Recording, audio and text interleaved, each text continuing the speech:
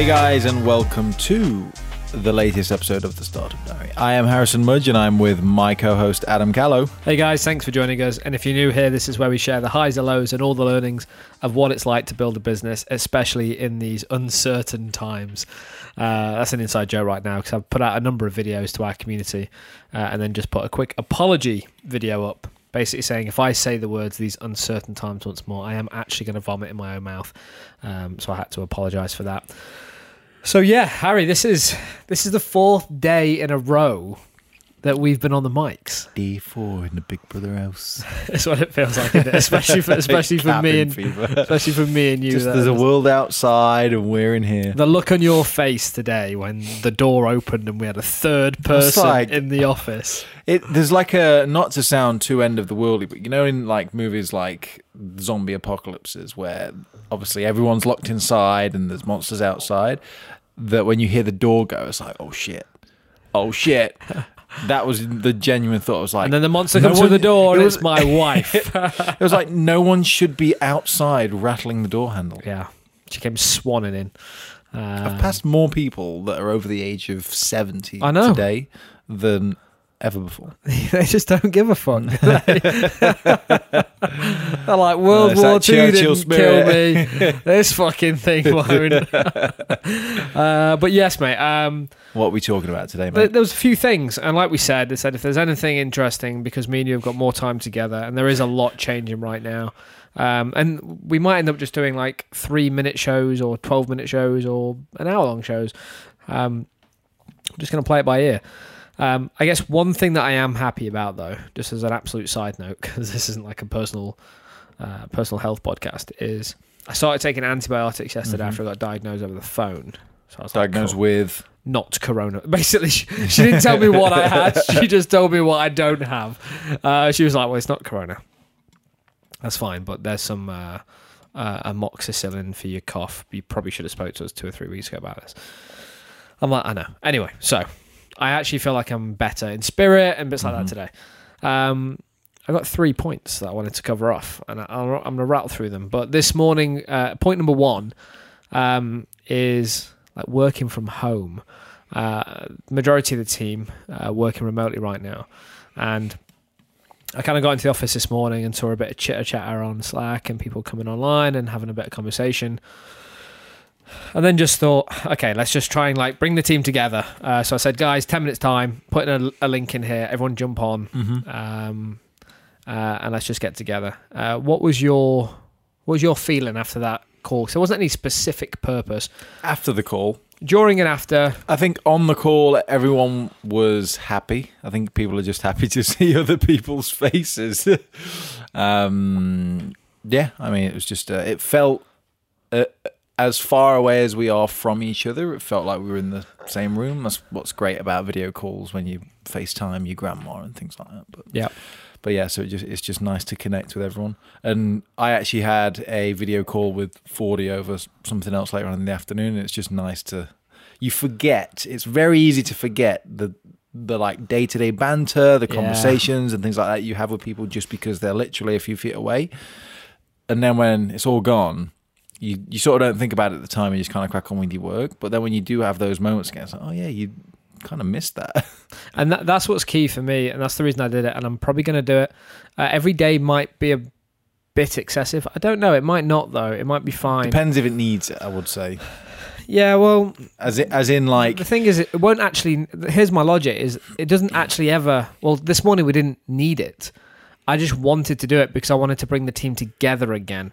Because I've worked from home. That when I built the business for the first 2.5 years, it was the royal we. Mm-hmm. It was just me, and it's like really lonely. And like look at someone like Fordy, who is literally self-isolating.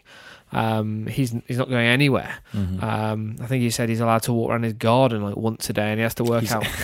Like when prisoners get an hour in the yard. Exactly. Once a day. He got like 10 minutes to walk around his garden. It's like the two things for me is one, just from like team morale. I've worked from home myself for like a couple of years when I started the business. I know how lonely it can be, and just bringing people together, having the banter, and it was absolutely priceless with Kat as well, which was it just made my day. So everyone jumps on the call and Kat's late. and Kat's been known to be for late for a couple of things, and just life in general. we just got everyone on the call to then go into our Slack channel, and all at the same time there was like 15, 20 messages that just rinsed through Slack in general. Kat, where are you? Kat, where are you? Which was all fun. She's never online. It's because she tabs it. It drives me insane. But it was for me, it was great from a morale perspective to have some banter, see the team laughing and joking, and just keeping spirits high, which I think is really important. And then I went round all the team, and I'm going to be asking them the same questions on every call, because I think consistency will help people understand that there's opportunities to talk about things, which is like, are there any opportunities you can see right now? Are there any problems that you've got, or things you want to raise? So I just asked all people those three things. And I'm going to keep doing that. I'm not sure whether we're going to do it daily. Even if it's just for 5 or 10 minutes, I think it's important. But yeah, so that was the first reason for it. And secondly, it's about routine for me, because I think it's so easy to get into bad habits and slip out into lazy ash routines. And working from home, especially with like some members of the team that have probably never had the opportunity to work from home in previous jobs. We've got a number of members of the teams that sort of work remotely anyway, or for yeah. Mark just said it's another day in the office. Yeah, much like the only thing I'd have to do is commute to Tamworth once or twice a week. But Danny already works from home 2 days a week and bits like that. But working from home always sounds like quite luxurious to most people, but it's not. It wears off really fast. But it's really easy to just go, actually, I'll stay in bed for an extra 10 minutes and hit the snooze. But when you've got a boss who's expecting you at a certain time, that's like a forcing factor. So I think it's really important that I wanted to stress to the team that just because you can show up to the phone call or the video call with a t-shirt on and no trousers on, and it turns out fucking Danny Batch in the team. I made the joke. I was like, did have a flat peak on though. I was like, Danny's probably wearing a baseball cap but no trousers, and he burst out laughing. He was like, "You're true. It's true. I'm not wearing any trousers." But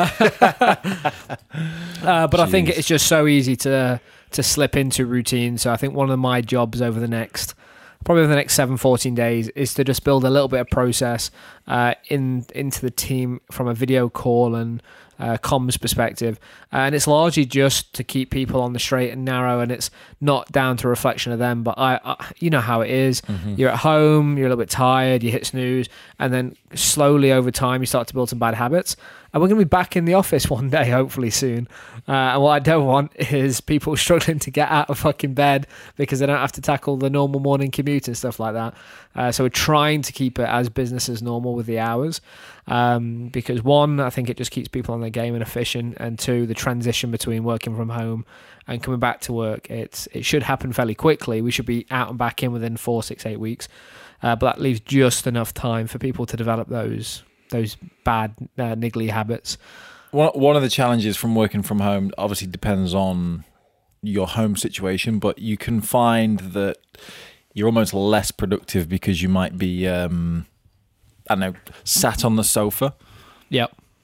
TV on in the background. Oh, I'm not watching it, but something there that keeps pulling your eye away from the screen and stuff like that. And then all of a sudden, it's even worse than someone interrupting you every 5 minutes because you've got something on in the background all the time. Yep. Just pulling your attention. So I know for me, I did have my desk, but obviously I brought that into the office now. But I like kitchen table is always a good one because you only eat there, and it's not usually a communal space until specific times of the day. Yep. So I think a good recommendation is if you've got a space like that, whether it's a kitchen, whether it's a kitchen table, dining table, or a table somewhere in the corner, just anything that's separate from a place of comfort, like working in bed or working on a sofa. Admittedly, sometimes I will sit on the sofa because it might be comfortable to just kind of crank through some emails on a comfy seat. But I think the differentiate in the same way you would still get up, get dressed like you're going to the office, even though you're going to go downstairs into the kitchen. Yeah, it's those consistencies that you need to sort of keep on top of. 100%. And some of the things that I'm going to be like on the next video call, I'll be advising people like dedicate time for your little binges of shit that you like in your life. In terms of like, if you like to jump on Instagram, if you like to jump on Instagram and have a browse, it's so easy to just do it at any time all of a sudden during the day.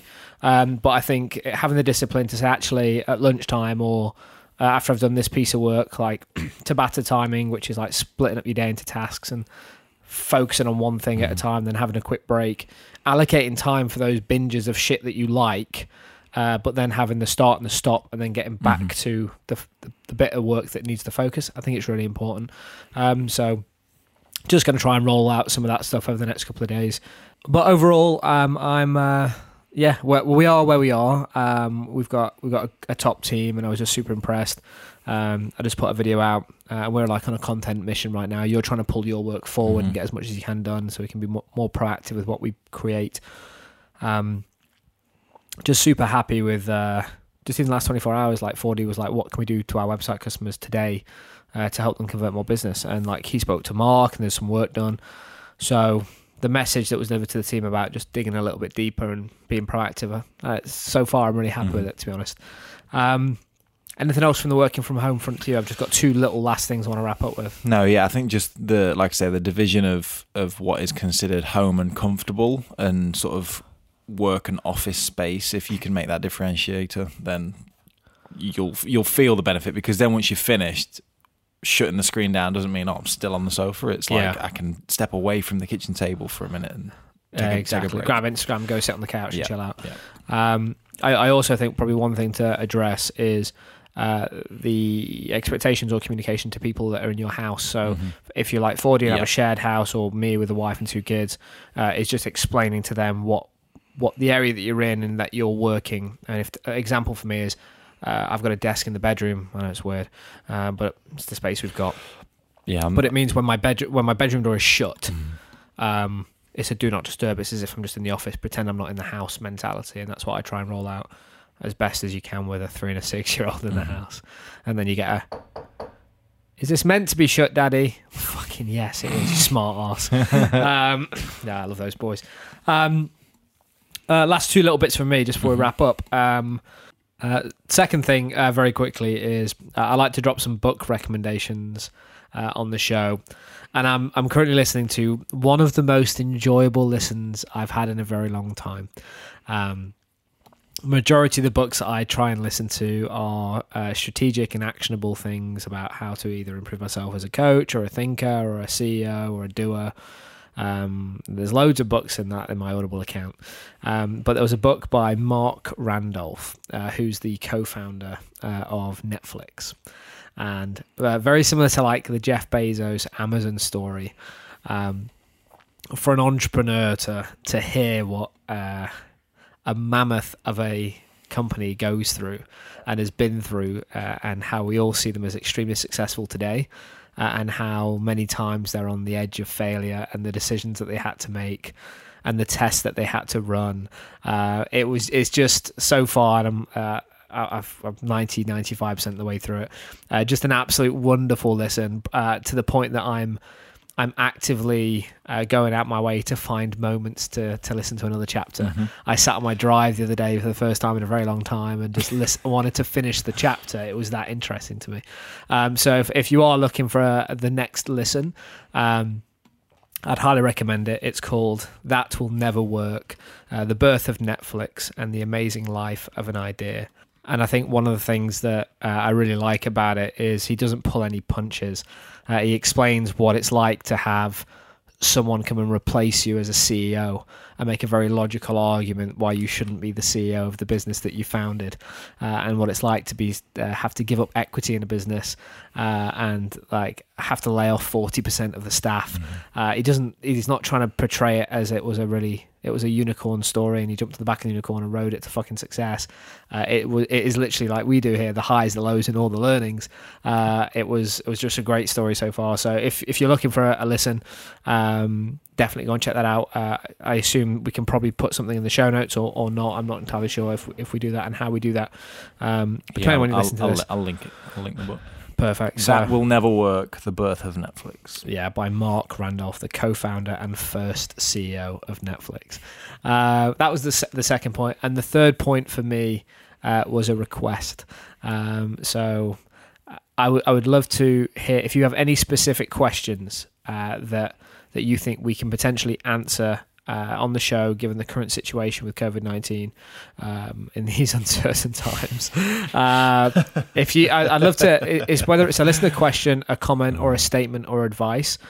I really want to use this show, especially with the output that we've got now and the time that we've got. It feels like a great opportunity to get more voices and opinions on the show. So I just want to get more people involved. If you listen, we've got so many listeners of the show, and we'd just like to hear from more of you. If you're in business right now, 100% you're being affected by the coronavirus. Just share your story and share how you're thinking about it and what you're doing. Whether you put it in an email to us at startupdiary@NBS. That's NBS November Bravo Sierra .fm Foxtrot or whether you put it in an email or send a voicemail as an attachment, use WeTransfer, however you need to get that across to us. I'd love to just I guess what I'm asking is, from one entrepreneur to you who is listening, if you're an entrepreneur and you're going through something right now, I guess I just want to hear your story, because yes, I run the business, and yes, I have like Harry opposite me on the mics and bits like that. But I think it's really important for people, like business owners, to get together and share what they're going through, because you can talk and share a lot about what's going on, but there's like, I had a really great chat with a member of the community last night, Tom Bates, and I had a video call with Sam Wilcox this morning from Tribecto, and just jumping on the mics and speaking to other business owners, for me, I don't know what it just eases some of the pressure, eases some of the frustrations or the concerns, because you get to speak to other people and just talk it through for people that are literally going through identical things. And whether you've got 1 employee, 5 employees, or 500, we're all going through the same thing. It's just on a different scale. So would love to hear some messages from the community. I'm checking the inbox a couple of times a day right now. We've got more time on our hands for content creation, so would love to lean into the community a little bit during this time, and hear from you. Would be mean the world.